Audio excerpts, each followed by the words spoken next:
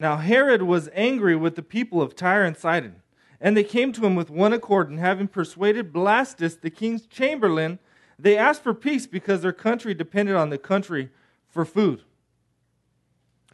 Herodes estaba furioso con los de Tiro y de Sidón, pero ellos se pusieron de acuerdo y se presentaron ante él.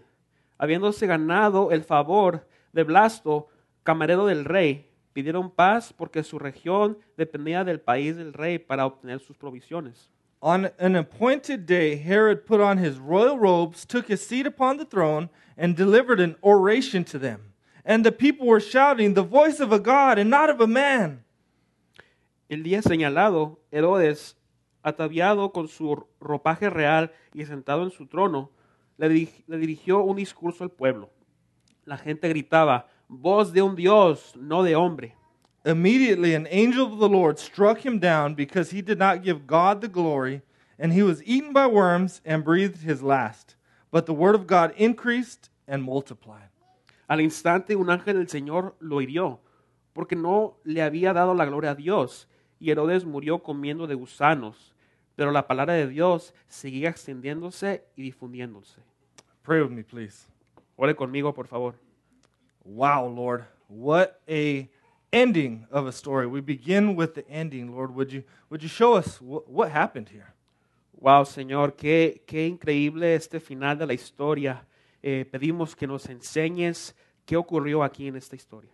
Help us understand Herod's downfall as well as this parallel idea, Lord, of the Word of God increasing. Ayúdanos a entender la caída de Herodes, Señor, pero también a la vez la manera y lo que ocurrió con la palabra de Dios que se extendió. I pray today by the power of your Spirit, Lord, that we would get a glimpse of your sovereign power and that you are the true King. Señor, oro que con el poder de tu Espíritu podamos ver, tengamos una vista de tu poder, Señor. In Jesus' name we pray. En el nombre de Jesús oramos. Amen. Amén. You may be seated. Puede tomar su lugar.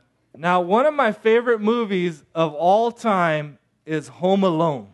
Una de mis películas favoritas de todo el tiempo es esta película del niño que se queda en la casa solo. Right? It's on every year around Christmas. If you've never seen it, you're missing out. This is a laugh out loud kind of movie. Esta película la repiten cada año en el día de Navidad, en esas temporadas, y si usted no la ha visto, déjeme decirle que se está perdiendo de una película grande. But these sticky bandits are out robbing homes while families are out on vacations, and they run into the wrong kid.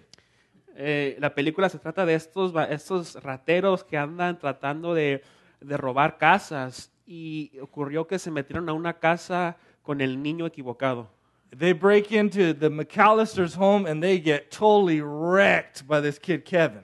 Se meten a robar a la casa de los McAllisters, pero ellos no se esperaban lo que les iba a hacer este niño. I mean, they're getting their hair burned off, nails through their feet, falling on marbles, crashing off ladders. I mean, they just get demolished. Estamos hablando de cosas feas que les pasaron a estos rateros, de que su cabello se les encendió en fuego, se caían de las escaleras, puros daños que les hacía este niño. And I mean, it's humorous. You laugh at this opposition. Estos humor nos da risa, nos hace reír por esta oposición que él hace contra ellos. And I think here in this story with Herod, you get a similar picture where Herod has messed with the wrong God. Y creo que en esta historia de Herodes que vamos a estar viendo nos da algo parecido, porque vemos que Herodes se metió con el Dios equivocado. He's going to find himself, and we're going to see the full story, but find himself opposing not just the church, but opposing Jesus. Vamos a ver que él se va a meter en oposición, no solo en contra de la iglesia, pero también en contra de Jesús. And you see a little bit of humor that goes through this story where Herod's kind of made a fool of. Vamos a ver un poco de humor en la historia y cómo Herodes se convierte en una persona necia.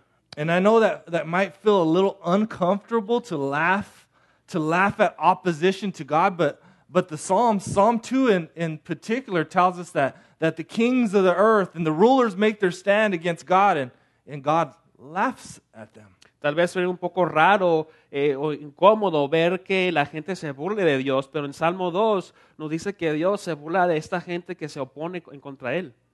So that's exactly, I believe, what's happening. But before we get into this story, I want to do a quick overview of Acts.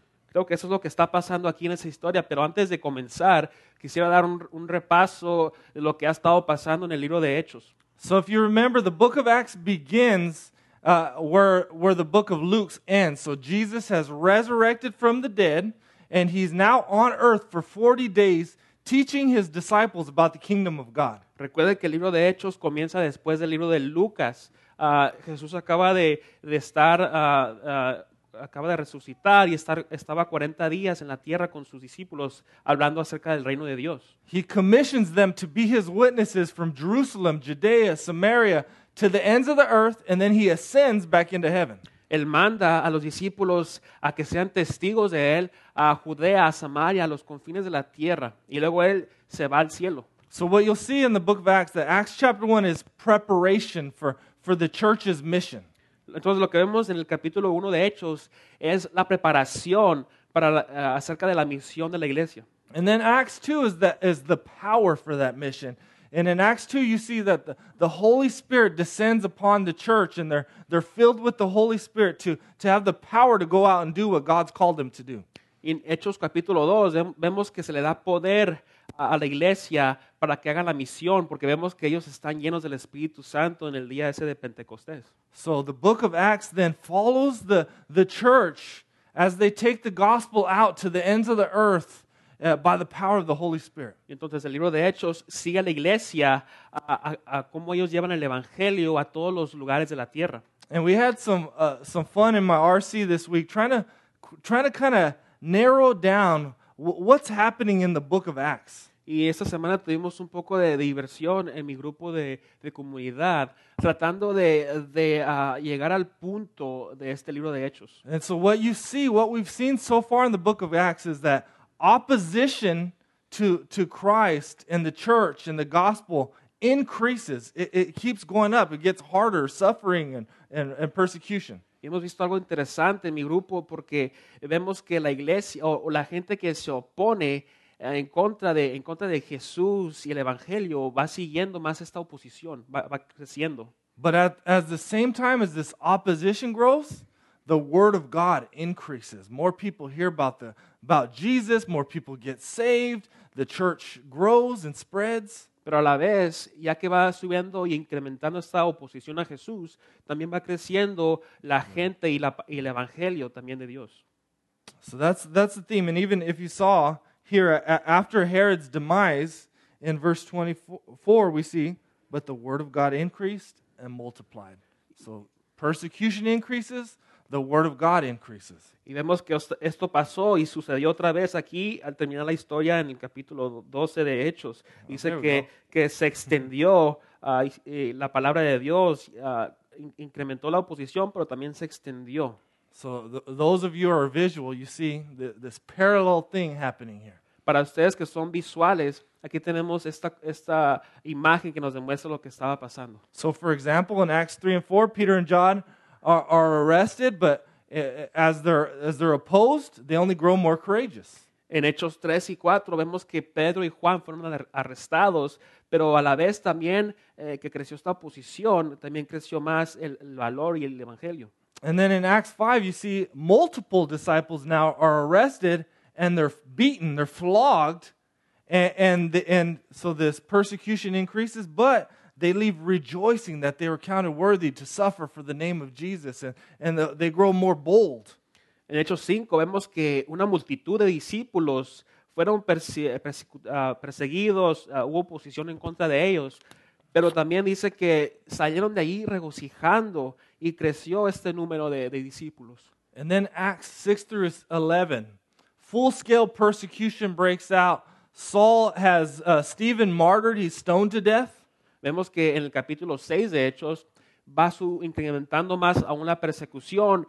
Saulo andaba ordenando a que se encarcelaran, que mataran a los cristianos. Y también vemos la historia de Esteban, que fue apedreado. Saul begins dragging men and women off to jail, and when they run, he chases after them to get them. Saulo manda a que arresten a la gente y los metan a la cárcel, pero cuando ellos huyen, Saulo va detrás de ellos. So here, right, you see this growing opposition, but at the same time, what does God do? God saves Saul on that road to Damascus. He saves him and transforms his life. And as the people spread and scatter, what do? They take the gospel with them. Vemos que cuando sube y va incrementando esta posición en contra de la iglesia de Dios, a la vez también fue salvo Saulo. Dios salvó a Saulo en el camino a Damasco. Y a la vez que se va desparramando la gente por causa de la persecución, también se va llevando el evangelio a donde ellos van, se va difundiendo. So the gospel goes to Samaria. And last week we saw how the gospel reached to Antioch, the first multi-ethnic church. Entonces el evangelio va a lugares lejos, va a Samaria. Y la semana pasada miramos cómo llegó a la ciudad de Antioquía. So we've been seeing that nothing can stop God. Persecution, opposition only fuels the spread of the church. Entonces vemos que nada puede detener a Dios. La oposición solo le da más poder a la iglesia. So as we get to chapter 12, we're just going to see another example of what's already been happening. Entonces al llegar al capítulo 12, vamos a ver otro ejemplo de lo que ya había estado pasando. Now the reason I stopped to do a recap is Acts chapter 12 is a kind of a transition to the second half of the book of Acts. La razón por la cual paré aquí y expliqué esto es porque aquí en el capítulo 12 de Hechos vamos a ver una transición que se va a hacer a la segunda parte del libro de Hechos. So Acts 1 to 12, Peter's kind of the primary person that it's following here, and after this we're going to see the focus shift to Saul, who will be called Paul. En el libro de Hechos, del capítulo 1 al 12, se había estado enfocando un poco más en Pedro, pero ya de aquí del 12 en adelante vamos a ver que se va a enfocar más en Saulo, que se le va a llamar a Pablo. So let's look at the opposition that occurs that causes the word of God to increase here in verse 1 of chapter 12. Entonces vamos a ver aquí la oposición que sucedió para que causara que incrementara también la palabra de Dios.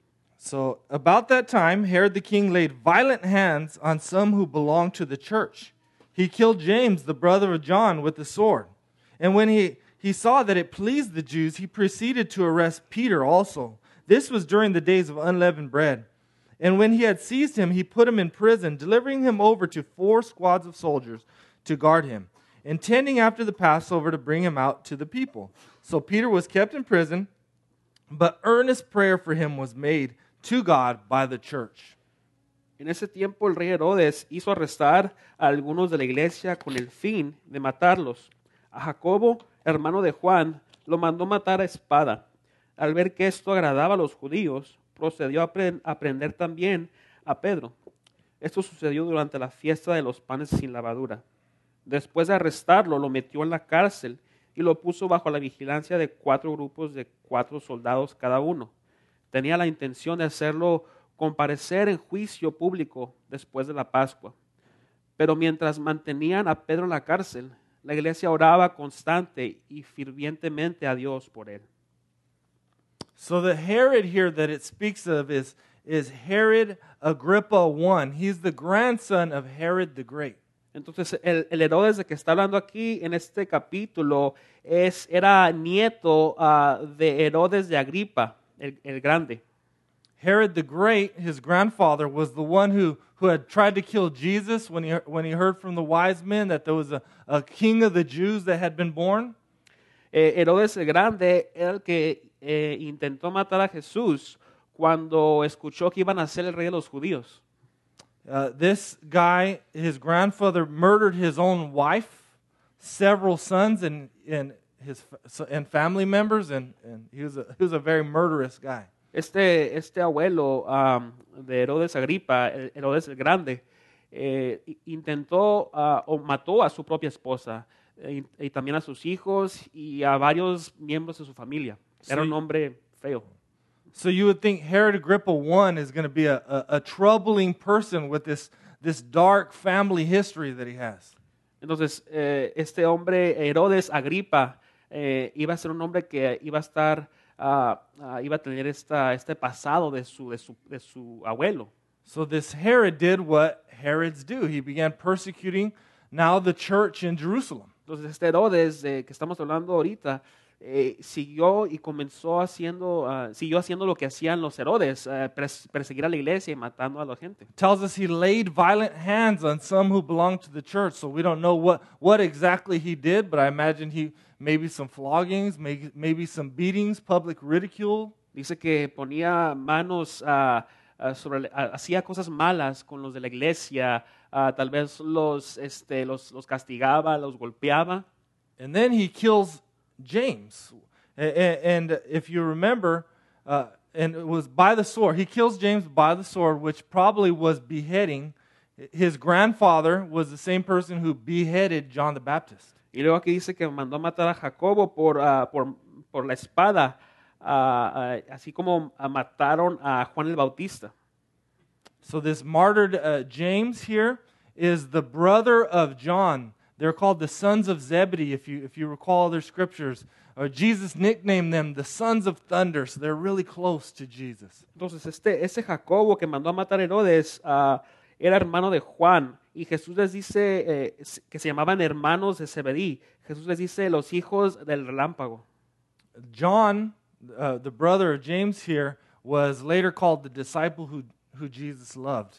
And he wrote the Gospel of John, and he wrote John 1, 2, and 3. El hermano aquí de Jacobo, Juan, era el que Jesús amó, nos dice la palabra, y después más adelante él escribió el libro de Juan.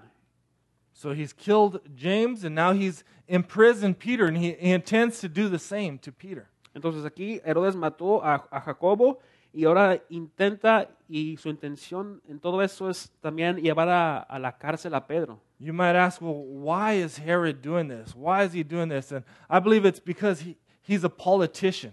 He's given his power from Rome, and so he's trying to gain favor. It tells us he's trying to win the favor of the Jews. He wants to get a good review from the Jews who he's ruling over to his higher-ups. Y uno se preguntaría, ¿por qué está haciendo esto Herodes? Bueno, él es un político. Él quiere ganarse el favor de los judíos. Él viene por parte del gobierno romano, pero quiere ganarse el favor y subir más alto en la política. John 19:15 is telling. Now, you don't have to turn to them, but in John 19:15 we see Pilate said to them, and this is as they're about to crucify Jesus, "Shall I crucify your king?" And the chief priest answers, "We have no king but Caesar." No tiene que ir ahí, pero en Juan 19:15 nos dice que Pilato les dijo a la gente, a los judíos, ¿debo crucificar a su rey? Y la gente respondió, no tenemos rey, solo a César. So what you see is that the Jews have rejected God as their king. They've rejected Jesus as their king. They have no king but Caesar. Their allegiance is to political powers. Vemos aquí entonces que los judíos no tenían rey, habían rechazado a Jesús como su rey. Ellos están aliados con César, quieren solamente el poder político. So if the Jews have rejected God for religion and political power, this would make sense, that this imprisoning of Peter would make sense to them. Entonces los judíos habían rechazado a Dios por razones religiosas y políticas, ganarse este poder en estas áreas, y esto da sentido a por qué ellos están haciendo esto con Pedro. So now it tells us, the scene here is Peter. He's locked in a jail cell. He's guarded by 4 squads of soldiers. That's 16 soldiers, 4 at a time, watching him overnight. Entonces aquí está la escena con Pedro, que está encarcelado y está bajo la vigilancia de 4 grupos de soldados día y noche. I imagine Herod knows about the resurrection of Jesus, and how Jesus, right, he got away from the guards, and how Peter has previously even escaped from prison. So he wants to make sure this is not going to happen on his watch. So he's going to take extra special care. Imagino que Herodes ya había escuchado de la resurrección de Jesús y de cómo Pedro también se había escapado de la cárcel antes, así que él quiere que esté bien vigilado con estos soldados. So at the same time as he's being guarded by 16 soldiers, he's being prayed for by the church. It tells us that the church is praying earnestly. Entonces, a la vez que él está bajo la vigilancia de los soldados, también la iglesia está orando por él. Nos dice que estaban orando fervientemente. This is continuous, intense, agonizing prayer. Esto es algo que estaban haciendo constante, continuando, una oración agonizante, intensa también. They've already seen their friend James killed, and so they're praying intensely for their friend and their leader, Peter, to be released. Ya habían visto que mataron a su amigo Jacobo y ellos están orando con una intensidad para que sea dejado libre su amigo Pedro. So Acts 12:16 through 11 tell us what happens after how Peter escapes. Y entonces en el libro de Hechos 16 nos empieza a decir cómo se escapa o cómo se sale de ahí Pedro. Let me paint the scene here. So imagine now he's locked up. He's about to be brought out to be killed. Maybe he's had his last meal. It seems like he's come to grips with the fact that he's about to die. Entonces déjame aquí pintar esta escena de Pedro en su noche en esa cárcel, la última noche que iba a pasar ahí. Tal vez había consumido su última comida, su última cena. Ya está él en paz con lo que iba a pasar, lo que iba a suceder en esa noche. So picture this. He's locked behind bars. He's sleeping. He's chained to two soldiers who are awake, right, with chains on him, chained to him, watching this guy sleep. Entonces imagínense esto, que Pedro está detrás de esa celda, encarcelado, tiene unas cadenas a sus manos y los soldados están al lado de él para que no se les escape. There's two other soldiers outside of the bars, outside of the doors, watching over him. Hay dos soldados más afuera de las puertas también vigilando. There's no way they're going to let him go or want to fall asleep, because if he gets away, it's their head.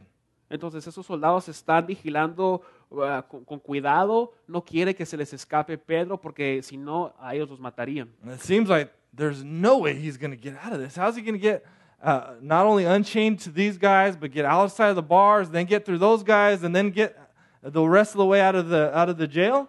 Entonces no hay manera de que Pedro se pueda escapar de esta. Estaba muy cuidado ahí por los soldados en esa celda y también afuera había otros soldados. Now, it doesn't exactly tell us what happens, but it tells us that the angel shows up to Peter at night. The chains fall off of him. The angel tells him to get up, put his clothes on, and the angel leads him out. And there's no fight. There's no commotion.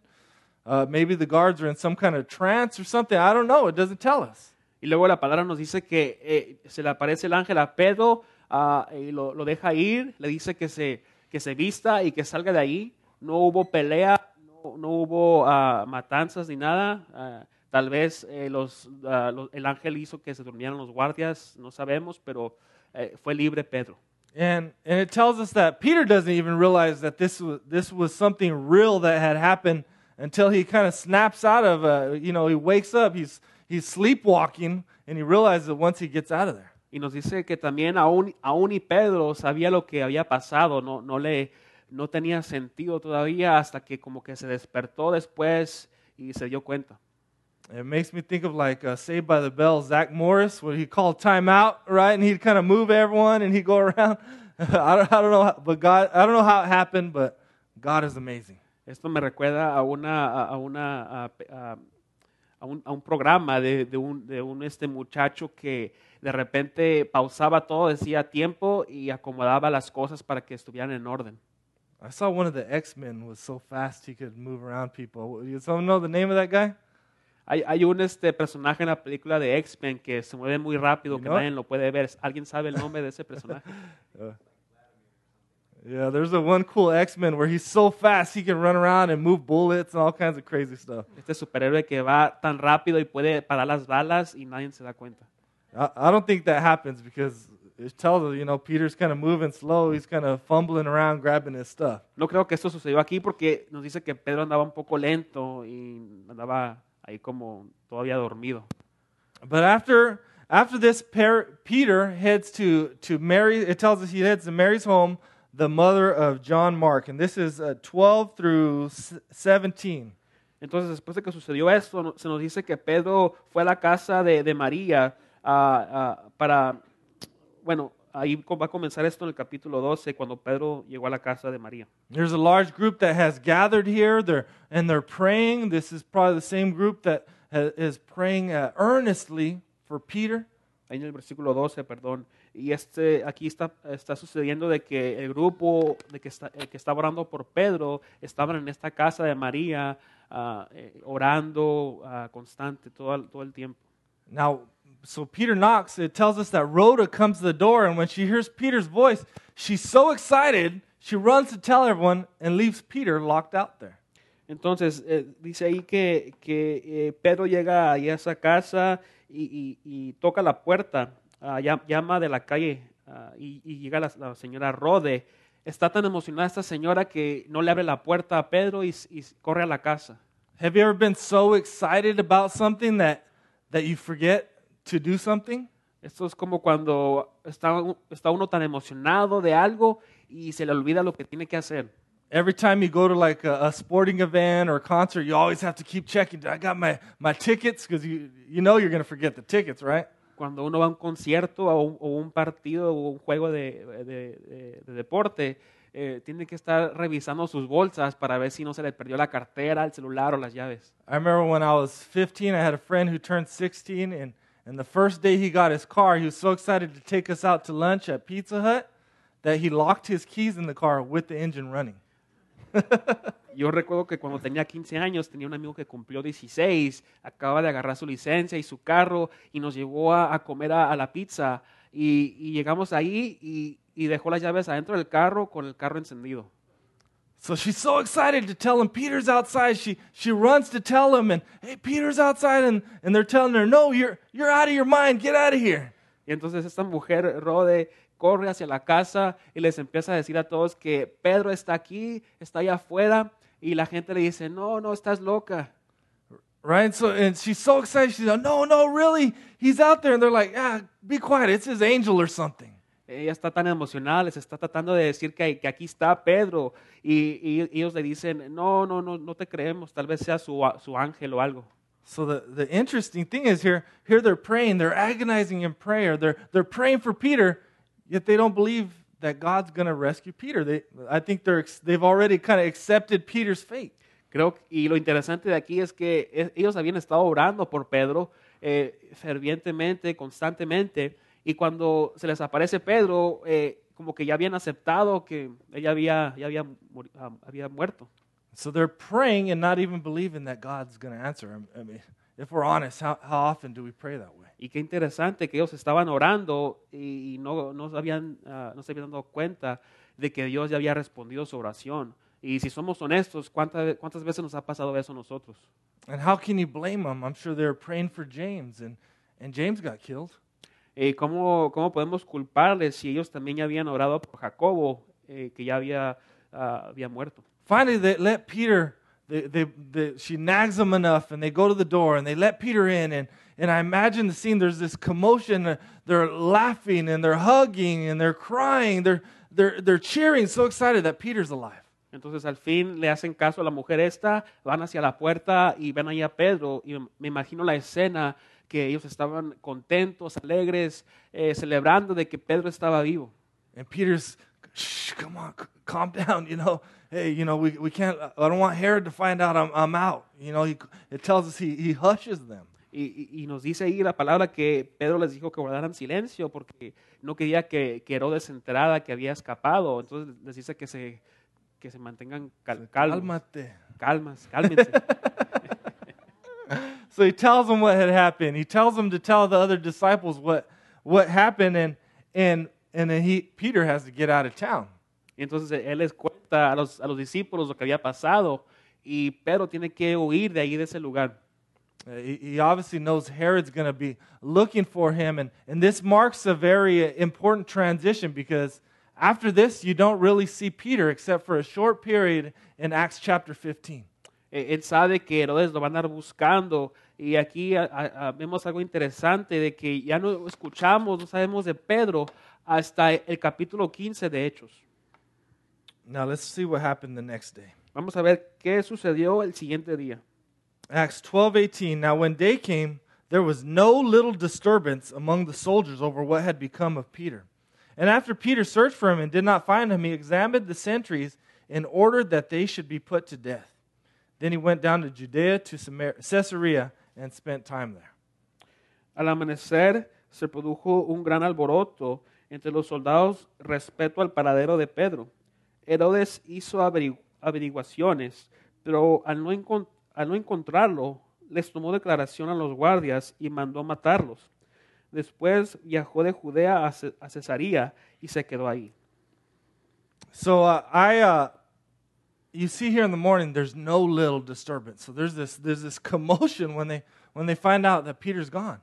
Entonces vemos que al día siguiente hay este gran alboroto de que Pedro se escapó. I looked up the 5 stages of grief to imagine what they might be going through. Yo busqué las 5 estaciones de cuando uno está así como preocupado para tratar de ponernos en su lugar de los soldados. I imagine them being in shock when they see that Peter's gone. No way this is real. Someone pinch me. Is this a nightmare? Yo me imagino que los soldados estaban asustados, no creían que esto era real. Alguien, por favor, pellizqueme para despertar. Then I imagine them being in denial. This has got to be a joke. Come on, guys. Where'd you hide them? Y también me imagino que ellos estaban negando, no creían que esto era verdad. Estaban diciéndose el uno al otro, esto es una broma, ¿dónde lo escondiste? It tells us there's no little disturbance, so they got to be angry at each other. Who let him go? What did you do? How could you fall asleep accusing each other? Nos dice que estaban enojados, se estaban culpando el uno al otro, acusándose, diciendo, ¿por qué lo dejaste ir? ¿Tú por qué te quedaste dormido? Then they I imagine them bargaining, maybe we can cut a deal with Herod. Maybe we should just all run and get out of here. Me imagino que también estaban tratando de hacer o formar un plan, diciéndose, tal vez podemos escaparnos, tal vez podemos echar una mentira a Herodes. Finally, they have to be depressed because they know what's coming. Finalmente, ellos hubieran estado deprimidos porque ya sabían lo que iba a pasar. Herod has the 16 guards killed. He has no mercy on them. Herodes manda a matar a estos 16 guardias, los ejecuta, no tiene misericordia por ellos. This is a major embarrassment for Herod, so he's got to have justice. Esto es una gran vergüenza para Herodes. Él tiene que hacer justicia. Herod's beginning to see he's not as powerful as he thinks he is. Herodes se está dando cuenta que ya no es tan poderoso como él pensaba que era.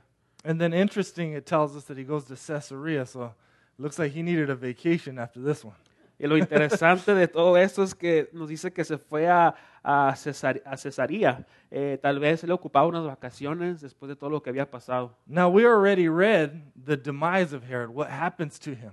Entonces ya leímos cuando comenzamos el servicio, el mensaje, el fallecimiento de Herodes, lo que pasó con él. You have to know that this is a separate incident than what has just happened. Tenemos que entender que esto es un evento totalmente diferente de lo que había pasado. But the story tells us that the Tyre and Sidon have come together. These are other cities that have come to him to ask for food. They're depending on him for food. Pero nos dice ahí la historia que el versículo 20 de que Tiro y Sidón vinieron hacia ellos pidiéndoles alimentos. So Herod has the power to cut them off from their supplies, and so they're coming to negotiate. And it tells us that Herod's assistant Blastus gives them a meeting with Herod. Entonces Herodes tiene el poder para cortarles las provisiones que él les daba. Y se nos dice ahí que el ayudante de Herodes, Blasto, organiza ahí una junta para tratar de negociar con ellos. It tells us that Herod gets dressed up in his finest royal robes, and he takes his seat upon the throne. Se nos dice que Herodes se vistió de su ropaje real más fino y se sentó en su trono. The historian Josephus tells us that Herod's royal robes were made of silver that sparkled in the sun, provoking the crowd's acclamation. Nos dice que su ropa que él lució ese día, su traje, era tan brillante que hacía a la gente que les molestaran los ojos. So Herod liked glitter and sequins. Entonces él estaba brillando ahí en ese momento. He could have been on Dancing with the Stars. Tal vez él pudo estar bailando por un sueño. So he gets on his throne, he begins to deliver his oration, his great speech, his royal decree. Entonces él comienza ahí, ya que está listo en su ropa, en su traje fino, empieza a dar su discurso. And the people begin shouting, if you remember verse 22, the voice of God and not of a man. The people are worshiping Herod. Y vemos que la gente empieza a adorar ahí en el versículo 22, les dice, voz de un Dios, no de hombre. They're glorifying Herod. Están glorificando a Herodes. And Herod is a major narcissist. He's just eating it up. He loves it. Y Herodes era muy narcisismo le ganaba, él estaba ahí, estaba recibiendo todos los aplausos, todo lo que le decían. And one of the things I love about the scriptures is they don't spare the gory details. That's where you know it's a real book. It's not just a made-up little religious story. Algo que me encanta de la Biblia es que no deja afuera los detalles fuertes, porque eso nos da a entender que esto es una historia real, es un libro real, y habla con la verdad. This is disgusting, right? The angel of the Lord strikes him down. He's eaten by worms. A horrible, horrible death. Y sucede algo asqueroso que Dios entonces manda ahí a matar, hirió a Herodes, y dice la Biblia que se lo comieron los gusanos. So why does Herod die? Entonces, ¿por qué murió Herodes?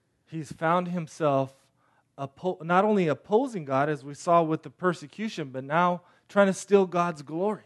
Vemos que al comenzar él se opuso, estaba en oposición contra Dios, pero después trató de robarse la gloria de Dios. When he accepts the praise and the worship and the admiration of the people and doesn't speak against it. Cuando él acepta, se toma toda esa adoración que la gente le estaba diciendo, en vez de decirles que no hicieran eso. Scripture tells us that God opposes the proud and exalts the humble. La Escritura nos dice que Dios se opone a los orgullosos y Él exalta a los humildes. And if you remember, there's another similar story to this in the Old Testament of King Nebuchadnezzar, who loses his mind. Si usted recuerda la historia en el Antiguo Testamento, similar a esta con otro rey, Nebuchadnezzar. Right, so you saw the opposition increase, and then the word of God increases. Vemos que la oposición también, ya que va subiendo, va incrementando, también la palabra de Dios va incrementando. No power, we're shown, can triumph over the word of God. No hay ningún poder que puede triunfar sobre la palabra de Dios. The gospel continues to spread.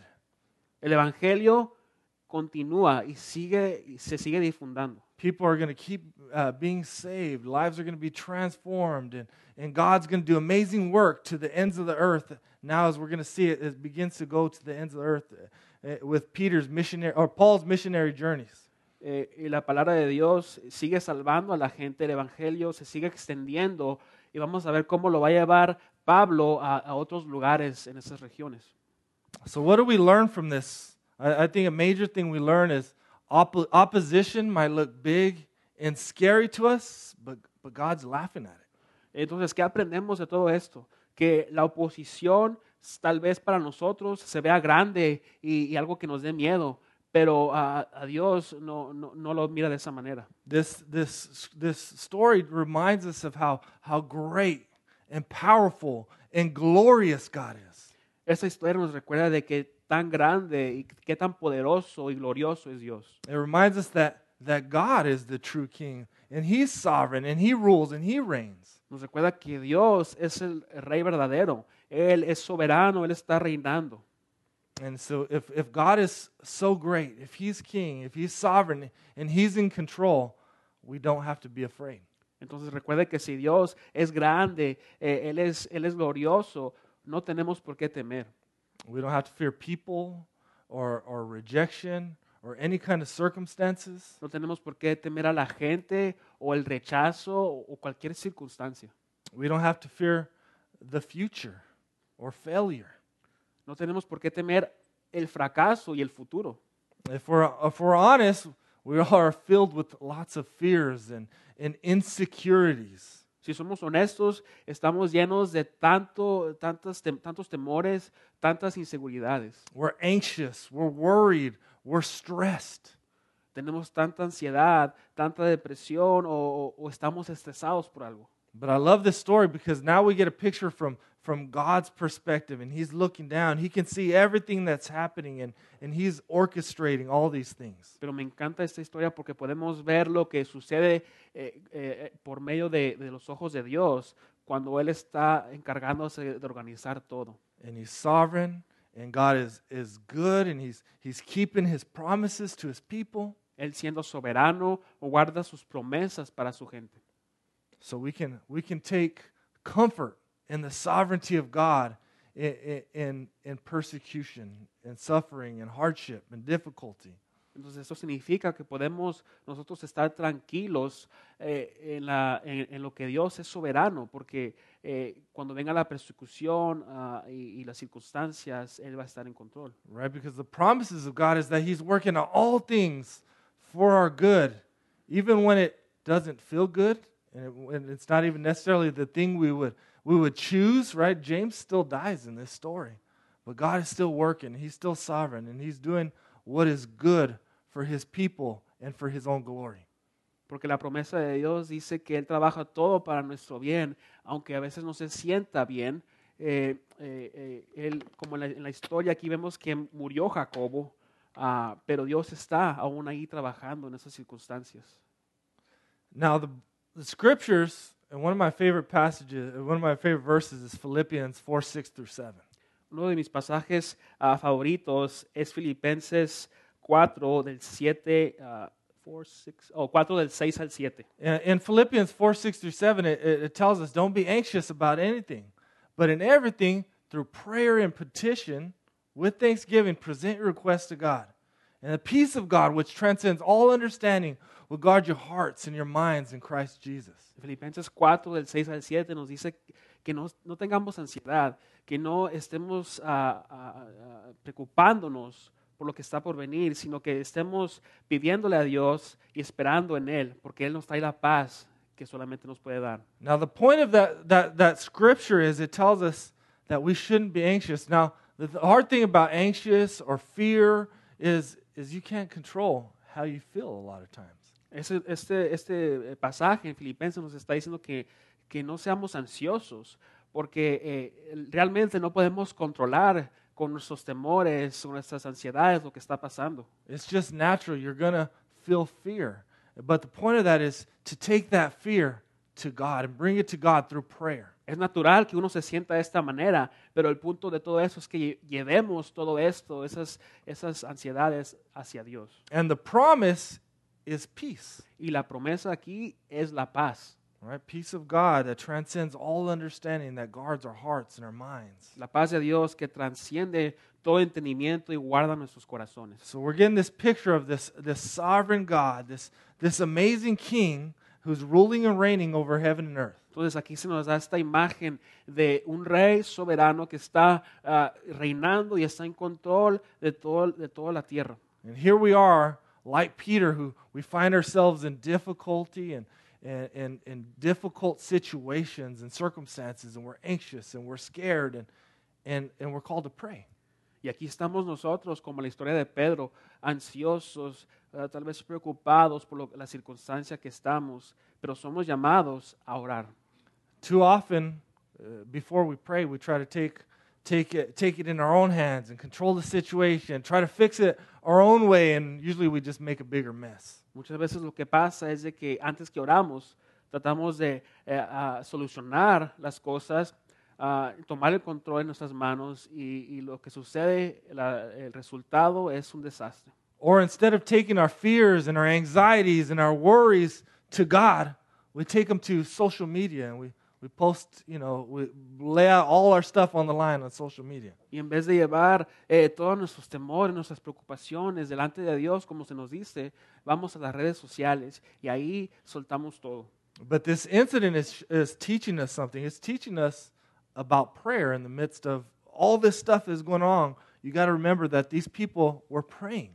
Pero aquí vemos en la historia que nos está enseñando de que en medio de todo lo que estaba pasando, ellos estaban orando. So here's three things we learn from this passage about the power of prayer. Entonces, hay 4 cosas que aprendemos en este pasaje acerca del poder de la oración. Verse 5 shows us that we should pray earnestly and corporately in a group. El versículo 5 nos enseña que debemos de orar con con este gran fervor, con mucha intensidad y en grupo. Sometimes when there's things that we're anxious, we're fearful about, there's important things coming up, we should not just pray alone, but we can share our burdens with our church family and pray for one another. A veces cuando estamos ansiosos y tenemos algo que está por venir y tenemos que orar, debemos hacerlo con nuestra familia de la iglesia en grupo. This requires being close to people and being in community and being willing to open up and share, the fears and the hurts and be humble enough to be prayed for. Ahora, eso requiere que uno esté cerca de la gente, que esté en comunidad con los demás y esté dispuesto a compartir y ser humilde de lo que está pasando. So we should help bear one other's burden and prayer and community and support one another. Entonces debemos estar dispuestos a estar ahí escuchando a los demás, sus cargas, apoyando el uno al otro. Verse 6 through 11 show us prayer's power over opposition.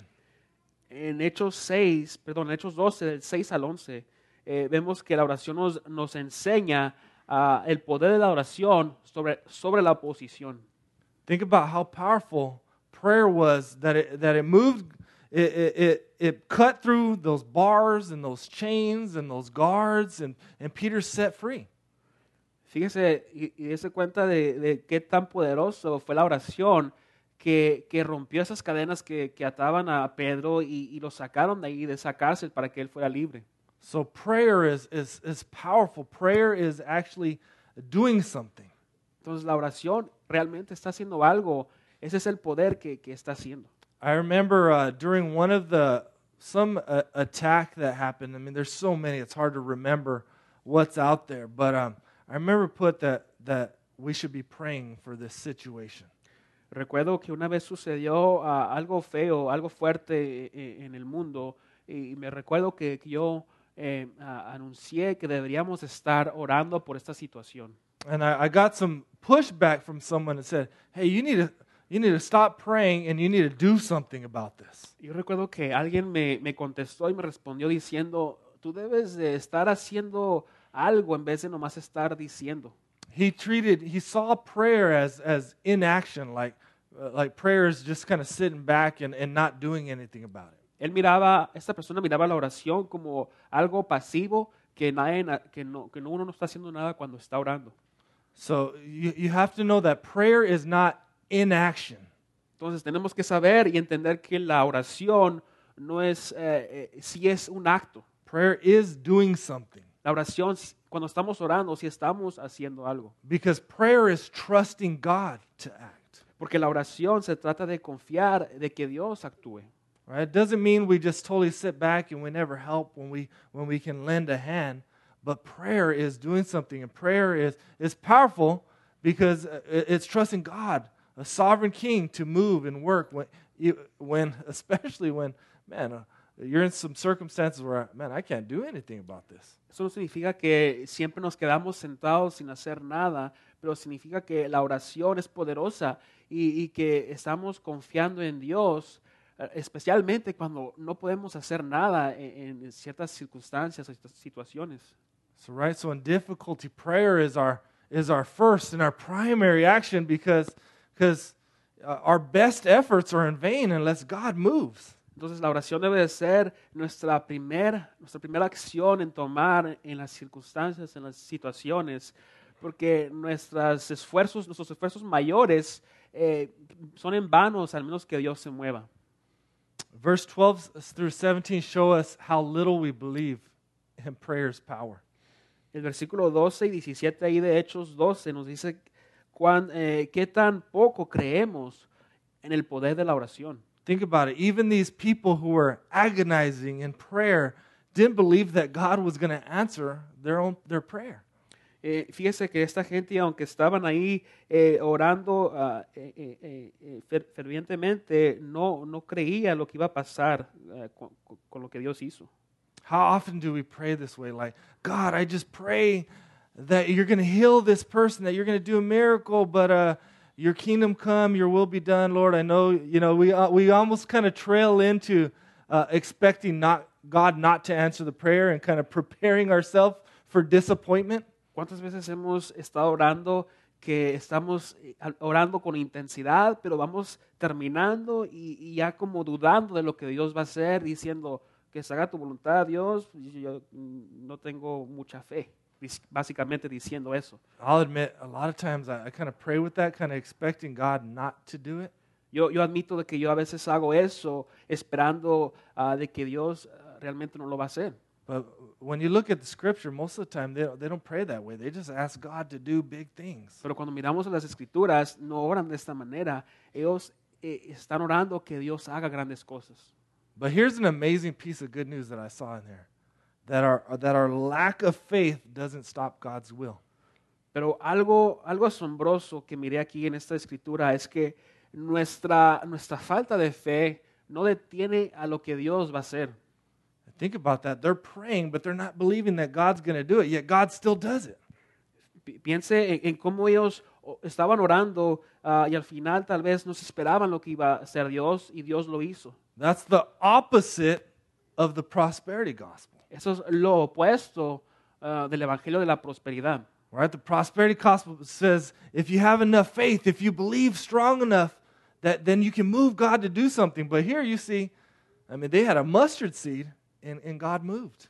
Eso nos dice que es lo opuesto del evangelio de prosperidad, porque el evangelio de prosperidad dice que si uno tiene tanta fe enorme, puede mover montañas. Pero vemos aquí que ellos tuvieron fe tan pequeña y sucedió lo que sucedió. And that's because prayer is never about how great our faith is. It's how great our God is. Es por eso que la oración nunca se trata de qué grande es la fe que nosotros agarramos, sino que se trata de lo grande de que es Dios.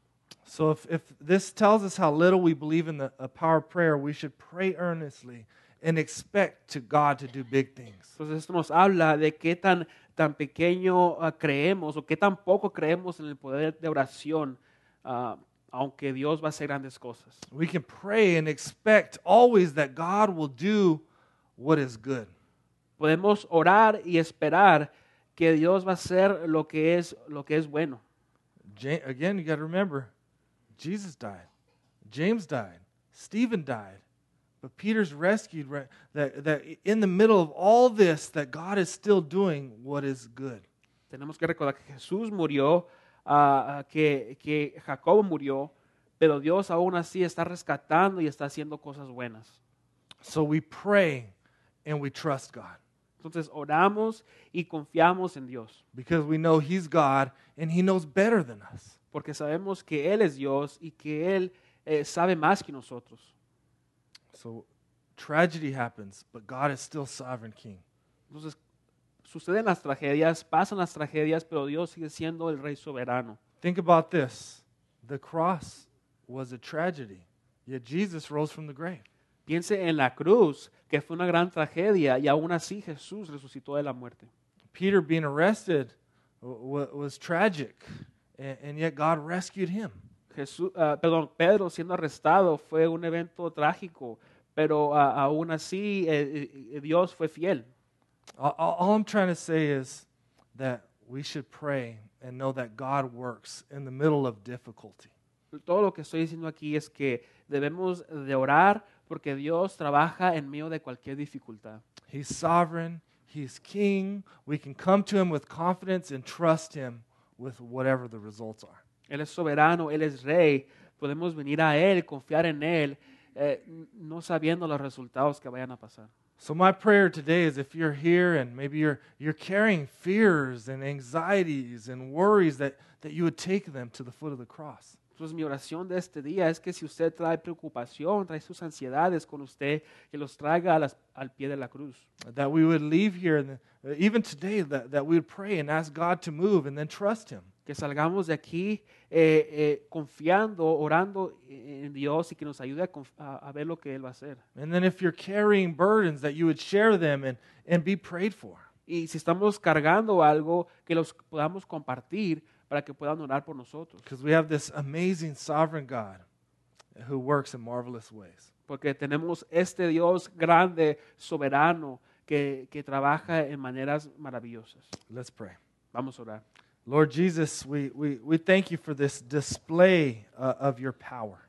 Señor Jesús, te damos gracias por esta demostración de tu poder. Thank you, Lord, that even though we might find ourselves in difficult situations and circumstances, Lord, that you give us the gift of prayer, Lord, to come to you and to draw near to you. Gracias, Señor, que aunque nos encontramos en momentos difíciles o duros, podemos venir ante ti y orar para que tú nos ayudes. Help us not to try to do things on our own strength, but come to you, Lord. Ayúdanos, Señor, a no hacer las cosas por nuestras propias fuerzas, sino que confiar en lo que tú vas a hacer. We need you, Lord. Te necesitamos, Señor. In Jesus' name, En nombre de Jesús. amen. Amén.